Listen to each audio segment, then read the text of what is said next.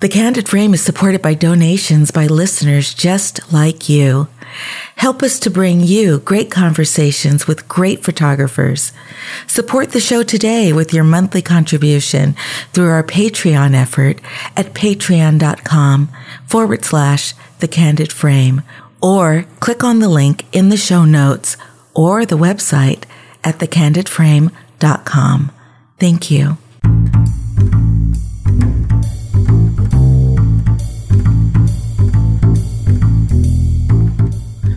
This is Ibarian X, and this is The Candid Frame.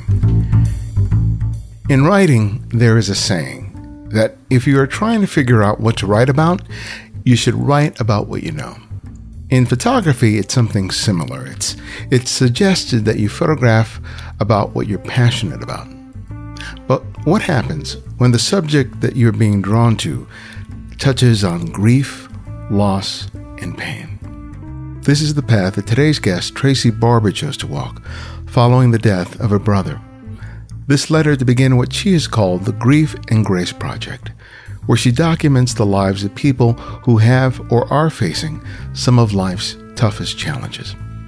It's a collaboration between photographer and subject, which demands a lot of both. And it also shows how a photographer can move through pain to create something moving and beautiful. Well, Tracy, welcome to The Candid Frame. It's a pleasure to have you. It's a pleasure to be here. I want to get started with how you began as a photographer, because I know you're from Nebraska, and you picked up photography from your dad. Yes, I did. My dad was a hobbyist photographer. Okay. And I was 9 years old. He of course shot film, obviously. And 9 years old, and we were looking at and following the migration of the sandhills cranes. And my dad was trying to get very close to them, and I was, small and quiet. And so he handed me his camera. And I just pretty much fell in love from that point. Always took the opportunity, was always asking my parents for film and cameras and taking pictures of my friends, even at a young age, doing a lot of traveling. My parents traveled a lot during the summer, being that they were educators during the school year. Mm-hmm. And my mom was very artistic too, so they really encouraged it. And just entered a lot of photography contests. And when I was 12, that was one of the biggest contests I entered. And that's pretty much how I got started. And that continued on into college. I didn't major in photography, but it continued on being a journalist for a college newspaper. When you pick up anything, be it photography or a sport or some activity when you're that age, it can be a really sort of defining thing.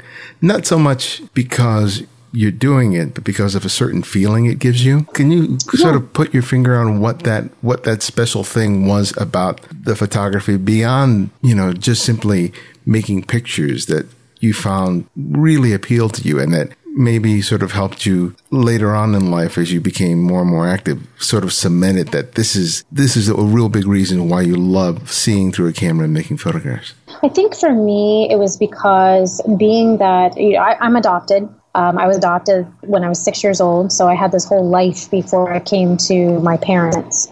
And I was always sort of in my own head all the time. And I struggled with communicating with people what was going on inside my head. And for me, picking up the camera and being able to use this box, for me it was kind of magic that I could then communicate with people the things that were going inside my head.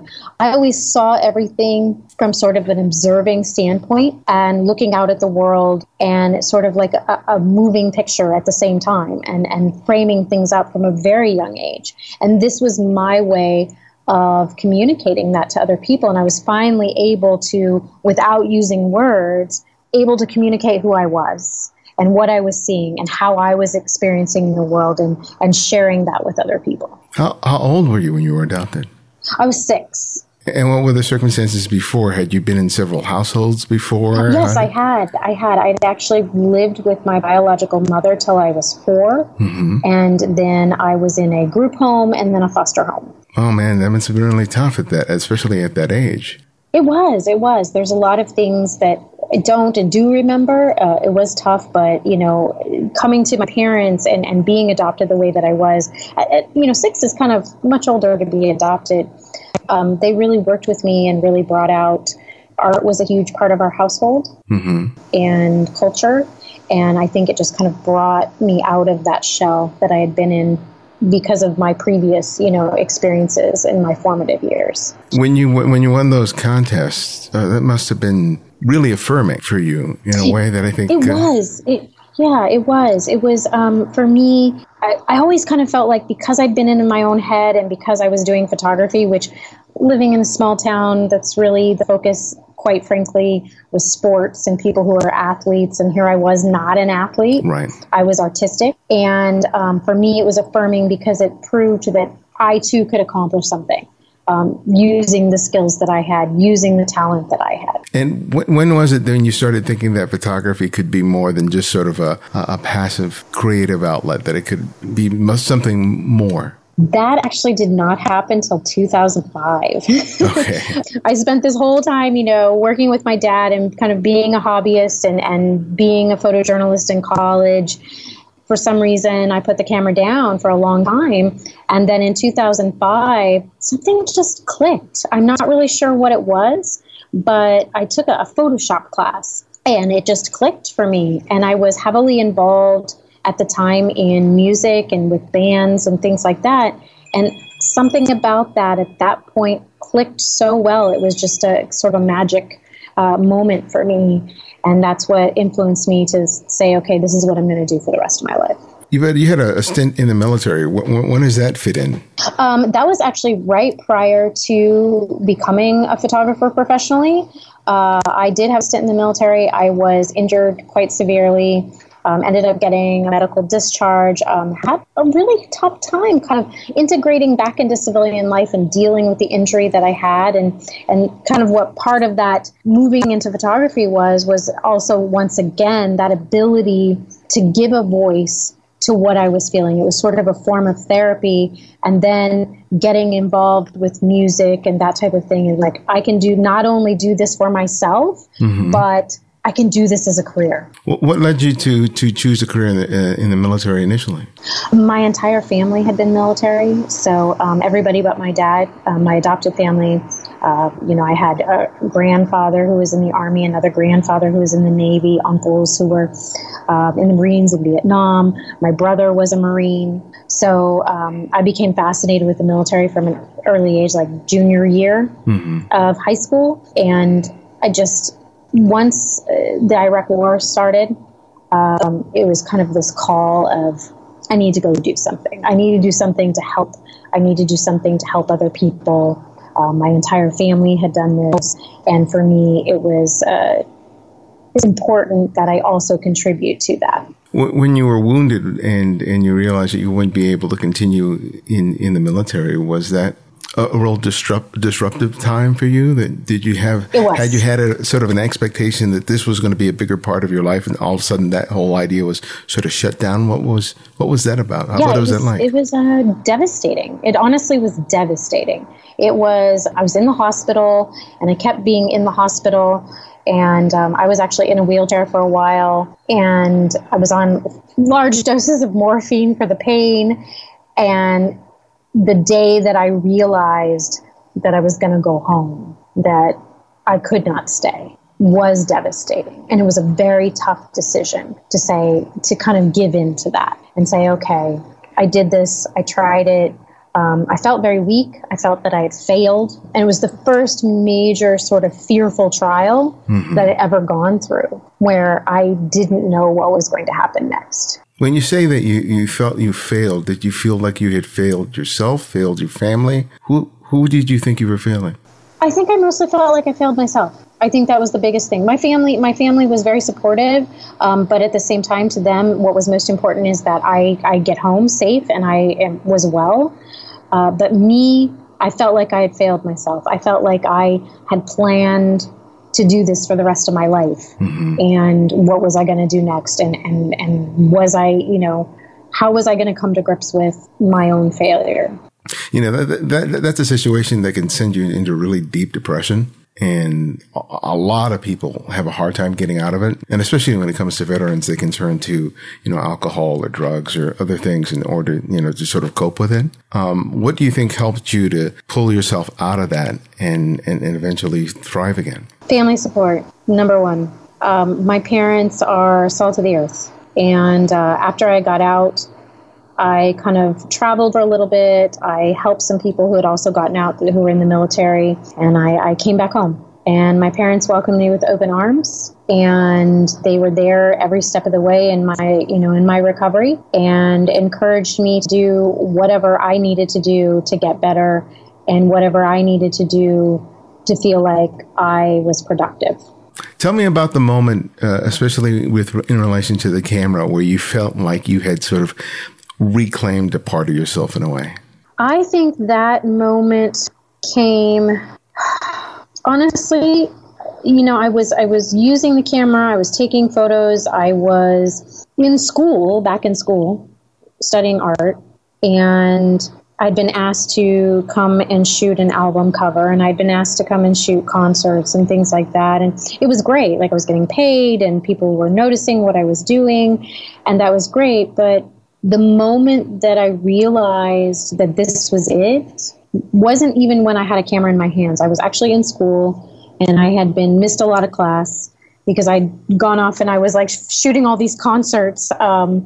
And my instructor said to me, "I don't understand why you're here, because you're already doing what anybody in your position would be dreaming to do. You've already made it. You don't need this." And that was the moment that I realized that I really didn't have anything else to prove, that the sky was the limit, and the tool and, the medium and the catalyst for it was that I had this camera in my hands and I had an ability to tell stories, that it was more than just pretty picture taking, that I was telling stories, that I was getting to know, at the time, music photography, getting to know these bands, getting to know these musicians, their families, their lives, everything about their music. I'd already reached that. And that was the moment that I realized that I could this would be forever. That's really interesting, because I think when a lot of people think about music photography, they think of sort of the iconic picture of a person performing on stage, beautifully lit, in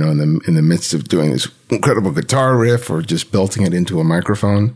But can you give me an example of maybe a story or a series of images that you did that really reflect the storytelling aspect that you're talking about?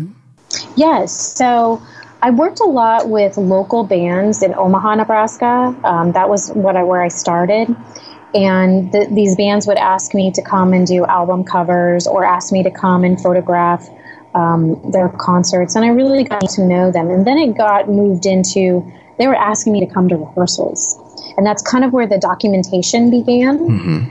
I would shoot black and white, and I would photograph these rehearsals. And then I started going with the bands to, if they were on the radio, I would go with them to do that. And I would just be documenting not just what was going on stage, all that prep, all that hard work that goes into those iconic moments, and getting to be a part of all of that, and knowing what led up to why were they on stage. And I worked with one particular band.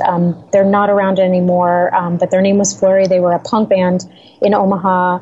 And they were the main ones that kept inviting me to rehearsals, and I got to know everybody. As a matter of fact, they lived at one point like a block away from me, their house, because the guys all lived together.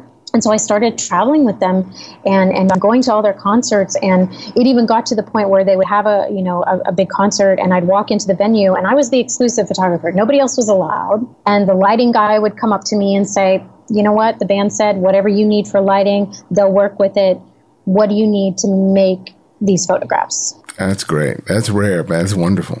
It was an amazing experience. It really was. I spent about 2.5 years being just a music photographer, and having that trust. Not only that, but there were other bands, local bands, who it's not often you see a photographer on stage with a band, but I was on stage. I was on stage. I was standing on drum kits, getting the photos I needed. I almost became part of the show.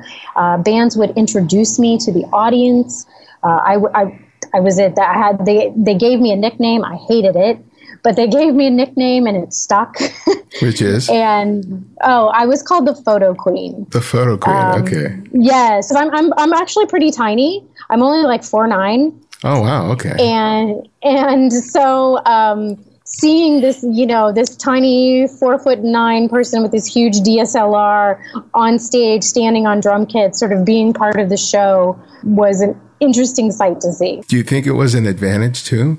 I think it was. I do. How so? Definitely. I think that I wasn't pushy, and I also was very, very interested in more than just capturing those iconic photos and selling them. I wanted to know the stories. I wanted to know, why are these people making music? Why are they doing what they are doing? And also, being a woman, I think I felt less sort of, don't want to say threatening. There's probably a better word. Mm-hmm.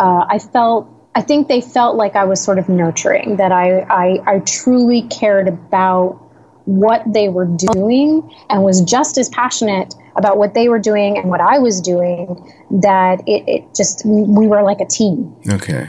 Were these bands a little younger than you, or about the same age? Same age. Same age. But did you find that the fact that you'd had, probably some interesting life experiences up to that date, and sort of provide you a level of maturity that was helpful?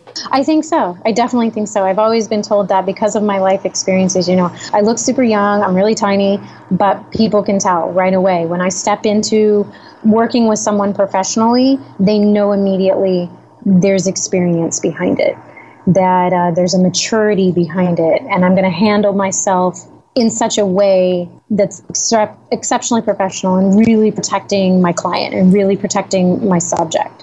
And I really think that was a big part of it. They felt like I was, because they were the same age, mm-hmm. And they had the same dreams, and they were trying to accomplish the same things. Essentially, they felt that I was on the same level with them. So how did you sort of come to figure out what you needed to do in order to earn a living? Because a lot of people, photograph, musicians in the music scene, but, it's notorious for not being very welcoming for photographers who are trying to earn a living from it. The number one thing that I really stressed to the bands, because at first, yes, I was shooting. Obviously, I was shooting for free. But it got to the point that I was shooting so much, and I was shooting the photographs that I was shooting. They were very personal, and it was storytelling, and it was bringing out the absolute best in each band and what they were doing. It really got to the point where they were like, well, we really need to pay you. And I'm like, okay, this is what you need to pay me. And they were, okay, that's fair. Because, bands need to get paid too. Mm-hmm. And I understood that. And they understood that I needed to make a living. If they really wanted me to stick around, and they really wanted this type of press, and they really wanted these types of images, that I would need to get paid. And we just kind of came to an agreement at that point. I did things like sort of study resources to figure out, okay, what exactly do I need to be charging people? But it really was, honestly, once I kind of broke away from that portfolio building mm-hmm. into making a living, it was bands and musicians saying, we need to pay you. What do you need from us? And when you started, how did you start marketing your work outside of your relationship with the bands directly? Were you sort of licensing your images elsewhere? Or No, it really wasn't. It was strictly word of mouth. I was making a living off of shooting bands, mm-hmm. and I worked for a media company as a freelancer as well. And basically what would happen is I worked as a freelancer, I would travel and tour, and then the media company would sell the images, and then I would get the money. But they took care of all of that. And then I started building relationships with record companies, small labels, and they would call and say, hey, we need a shoot. How much do you need for this? What's your quote? And I'd give a quote, and then I would shoot with the band. I didn't really license any of the images. It strictly was based off of me coming to shoot promos, album covers, doing, album cover art, that type of thing. And then that rolled into, I actually had a studio. I started a studio in my home. Mm-hmm. And of course, bands end up, musicians get married and have children. And so I was shooting not only these bands, but then I started shooting their families, and I started shooting, if they would get married, I'd be their wedding photographer. And so it was strictly that sort of flow of word of mouth that I was the preferred photographer. I was the person that knew them best. Right. But at some point, you were doing that work for a while, but at some point you had this pull to do more documentary work. Tell me about when you kind of realized that that's where you were being led to, and how did you find a way to be able to do that? That was really tough because I'm not really sure to pinpoint exactly when it started happening. It was kind of a very slow progression to documentary work because I was shooting portraits. Mm-hmm. But my portraits were getting to be more and more of a documentary style, less of sort of that classic or lifestyle type. It was more raw. And as I was shooting those portraits, and they were very raw and emotional, because I would sit down with people, and it wasn't just a matter of having a photo shoot here, show up at my studio, or show up at the location for an hour and I'll photograph you. I was actually taking time before the photo shoot to have a pre-consultation to get to know the person, and that lends to that documentary style. And then around 2011, 2012, I actually quit shooting for a year. I just felt sort of stuck, and I didn't know where I was going. I knew that I was shooting portraits and it was more of a documentary style, and people were starting to recognize that. But I didn't really have any mentors or anybody to kind of show me the ropes. I had done everything on my own up until that point. And so I quit shooting, and then one day I just woke up and I was like, hey, I really need to shoot.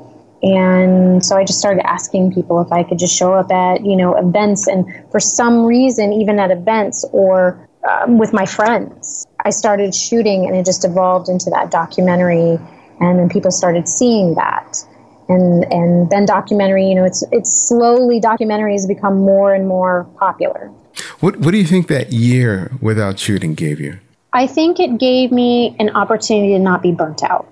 I think that even as someone who's very passionate about what they do, anybody who has a craft, whether it be a photographer, an artist, a musician, there is always a chance you can burn out.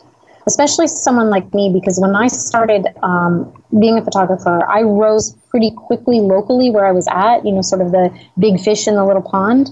And it happened so fast. And this was before social media. Mm-hmm. And so taking that year, I could kind of emotionally and physically gather myself back up and not be burnt out, and the photography industry is tough and it's constantly changing, and not be burnt out on the industry, and not be burnt out on what I was doing, and be able to continue to create and constantly reinvent myself. Tell us about the Grieving Grace project. How did that start? So in 2013, my younger brother, he was 36 years old, he died of a ruptured brain aneurysm. It was sudden. It was something no one expected. As a matter of fact, I hadn't even spoken to my brother in a couple years. So it was pretty devastating to my entire family. I didn't know how to deal with it. I had absolutely no idea how to deal with it. And the only thing I ever knew how to deal with anything was always through my work, was always through photography. During that time, a friend of mine who had been more of an acquaintance, sort of in the photography industry in Houston. She was a hobbyist photographer. I had known her through like Flickr groups and, Twitter meetups and things like that. Also had a ruptured brain aneurysm, but she survived. And she actually ended up making 100% recovery, which is unusual. And so I reached out to her because I had not had the opportunity to be there with what was going on with my brother. And for me, this was an opportunity to see what someone was going through, and who had gone through the same thing as him, but survived. And she fortunately, and her family fortunately, was very agreeable to talking to me about the experience. And then she was in a situation where she really felt like she didn't know if she wanted to live. She didn't know if she wanted to have the rest of the aneurysms clipped. She didn't know. It was devastating to her. And I said, hey, let's do this. Let's have a photo shoot. Let's show your scars for what they are and take you to a place that you find comforting and soothing, and it'll be just you and me in front of the camera, just talking. We did it, and the resulting images, she said that for her was a turning point. And it really helped her realize that she had a lot going for her and she needed to continue on. So I ended up publishing the images in the story. And that led to a woman from New York contacting me. Her name was Pamela. She had glioblastoma. She was terminal and asked me to come to New York and spend a couple days with her documenting her life. She knew she was going to die. And I said, okay.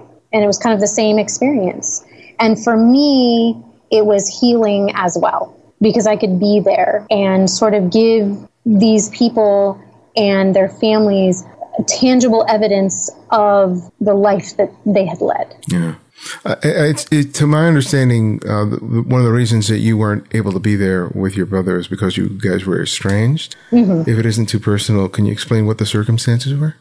It just was, my brother had always been sort of deeply troubled and his whole life, and he had been in prison and he had been an alcoholic and he had been through rehab several times.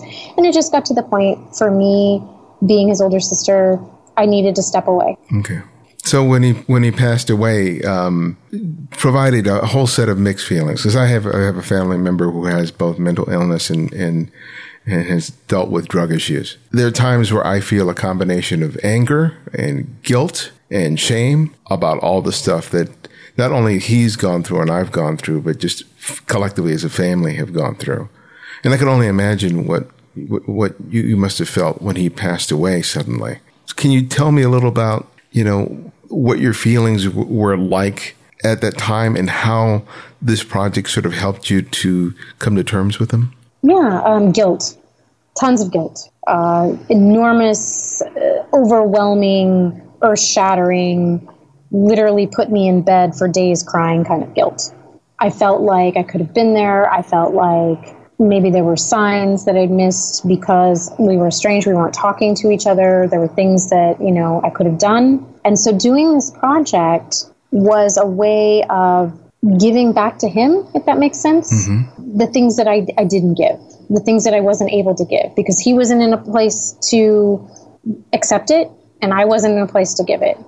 So doing this project, I could use my gifts that I have and my talent for photography and my passion for it to help others heal, which I couldn't do with him. Yeah. And I think for me, it was more of affecting other people, being able to help other people, being able to have those people come to terms with their own situations was healing for me and helped me come to terms with my own guilt and my own shame. Mm-hmm.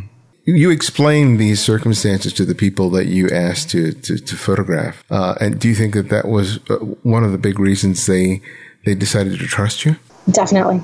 I'm very open. I'm very open with my subjects and the people that I photograph about my life and my situations and why I tell the stories that I do and about my passion for what I do and the catalyst behind it. And I think that I'm a very honest and genuine person, and people get a sense for that, and they feel safe, and they feel nurtured. Not like I'm just like some photographer who just wants to stick a camera in their face. Mm-hmm. It's more than that for me. And they feel a connection with that.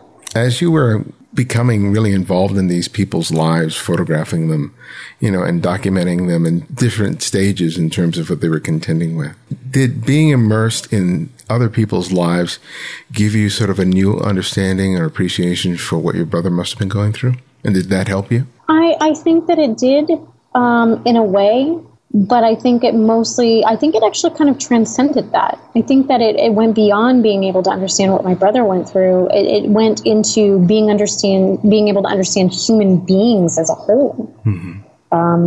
It took me to a place of, how, especially with everything the world's going through right now, we sort of tend to lose our faith in each other and we tend to lose our faith in humanity. And I think that I was kind of getting to that point, but doing that project and being a part of these people's lives restored that. And it made me even further connected. And it sort of gave me this love of human beings as a whole, what they do on a daily basis and the connections that they have with each other. Tell me about how you found your subjects or how they found you. The first subject was someone that I knew as an acquaintance. Pamela, who is the second subject, she actually reached out to me through Instagram, through me posting on Instagram about the stories. And then my third subject was actually a mom who has bipolar 1, Amber, and her story, I've known her forever. I was actually a witness at her wedding. I had no idea that she was bipolar, none whatsoever. And she reached out to tell me, and I said, are you willing to tell the story to other people? Because I think it needs to happen.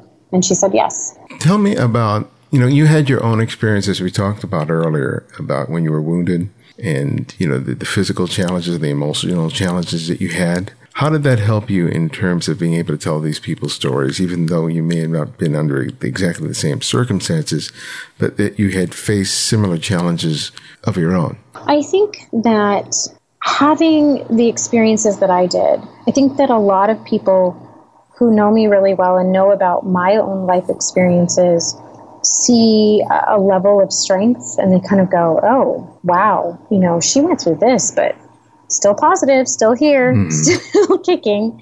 So I think that having those experiences and sharing them with my subjects who are going through very similar things, there's a level of trust that's there, that this is a person who doesn't just sympathize, who's actually empathizing and has been in their shoes. So there is an understanding and a trust that occurs when we're shooting, when we're talking about shooting, when I'm getting to know them, when I'm telling the story. They trust me to be emotionally present, not just have a camera in my hands and snap a bunch of pictures, that I'm present when taking images. And I think that that is reflected in the imagery that occurs during those sessions. And that trust has extended itself to moments where people have not wanted to continue, right? Mm-hmm. So tell us about contending with that, because I'm sure that, you get invested to a certain degree and all of a sudden the person says they don't want to do it anymore for whatever reason. I had a situation like that where I had someone who had agreed, it was actually a soldier, and him and his wife had agreed to be a part of this project. And I'm not really sure what happened. I did a lot of pre-work and prep work leading up into the actual sitting down and documenting and telling the story, and they pulled out last minute. And of course, all that prep work, I can't do anything with it, but that's part of it. I have to respect along the way. I have to respect if people decide they don't want to tell their story. It doesn't matter how far we get into it. We get the whole thing done.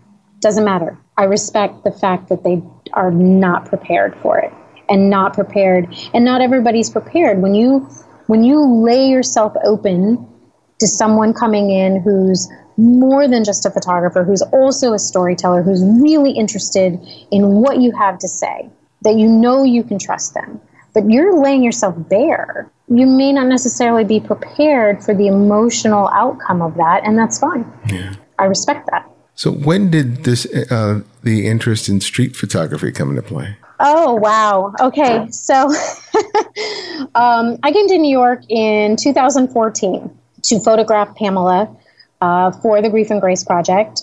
And a friend of mine who was also a photographer here, who lived in Brooklyn, said, hey, let's just go shoot. And I'm like, okay, sounds great. And I happened to run into, it was in 2014, the Millions March. And I was shooting strictly film then, and I was fascinated by it, and I'm pretty fearless, so I was down inside the crowd and on the street, and we went back to develop the images, and he said, wow, you have a gift for this. So I started traveling. I was going back and forth between Houston and I went to California a lot, to LA, Hollywood, and New York. And every time I did, I would get out on the street and start photographing, and something just clicked. So I've only been doing it, a few years, and something about it. And then in September of last year, in 2016, I was traveling to New York to spend my birthday. And I was shooting with other street photographers, getting to know people.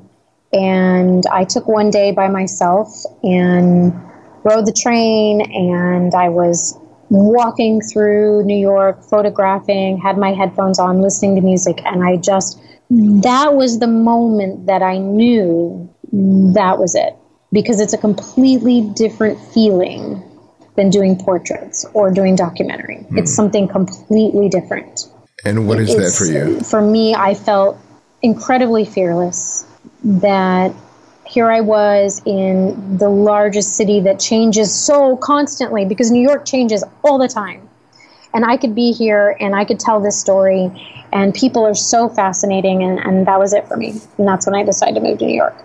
So what did you find most challenging about working in the streets as compared to doing the documentary work or doing the music work? What was it, what was it about it that really sort of took you to another level in terms of what you were able to do with the camera? For me, it was the ability. Some people photograph because there's such a different types of street photography. I mean, some people photograph, they use full frontal flash, and they're very, very in people's faces and that type of thing. And I think that my work is a little more quiet and contemplative, and I find those moments in between. And the biggest challenge for me really wasn't being out on the streets, because I have no problem confronting people. I have no problem raising my camera. But my work is very much about building that split-second trust and that rapport, because people, if you look at a lot of my photographs, a lot of them, people are staring right at me. Mm-hmm. And there's a recognition.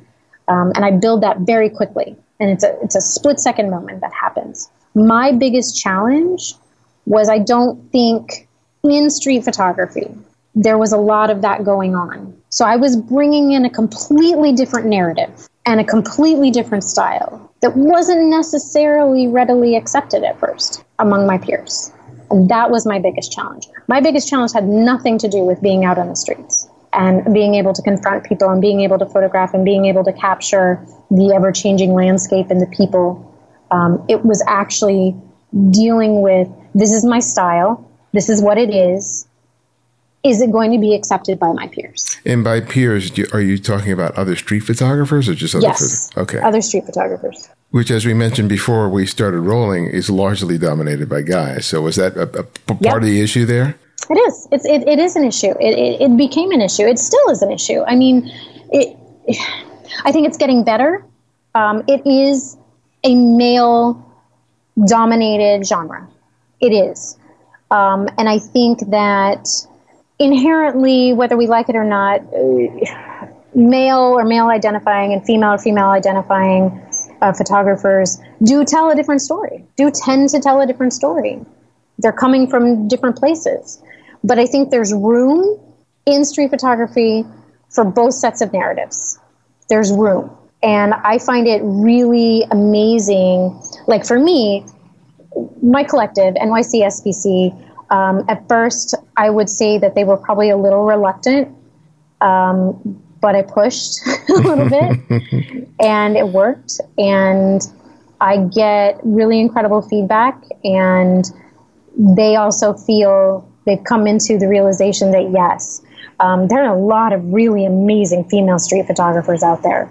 Women who are fearless and creative and produce these incredible images. And I think it's changing. I think that we're finally starting to see that change of, this doesn't have to be a male-dominated genre. That the female, women in this genre are contributing and starting to find their voices and starting to speak up as well. Well, my last question that I ask each guest is I ask them to recommend another photographer for our listeners to discover and explore on their own. And it can be anyone, someone you've long admired or someone you've recently discovered. So who would that one photographer be and why? For me, that one photographer would be, her name is Katie Jet Walls. She is, I'm actually opening up her Instagram right now. So she's actually located in Washington, D.C. Okay. She's a photographer who photographs, she owns I think it's called Red Turtle. So she photographs families and kids and things like that. But her street work and her documentary work blend so well. And she's in Washington, D.C. And this woman is a powerhouse. She will go anywhere. She will do anything. And she creates these projects, these incredible, insightful, thoughtful projects. And her imagery is thoughtful. And I think that's somebody that really people should look out for. Well, I look forward to checking out her work. Tracy, thank you so much for making the time for me today. I really appreciate it and really enjoyed talking with you. I enjoyed it too. Thank you so much for having me.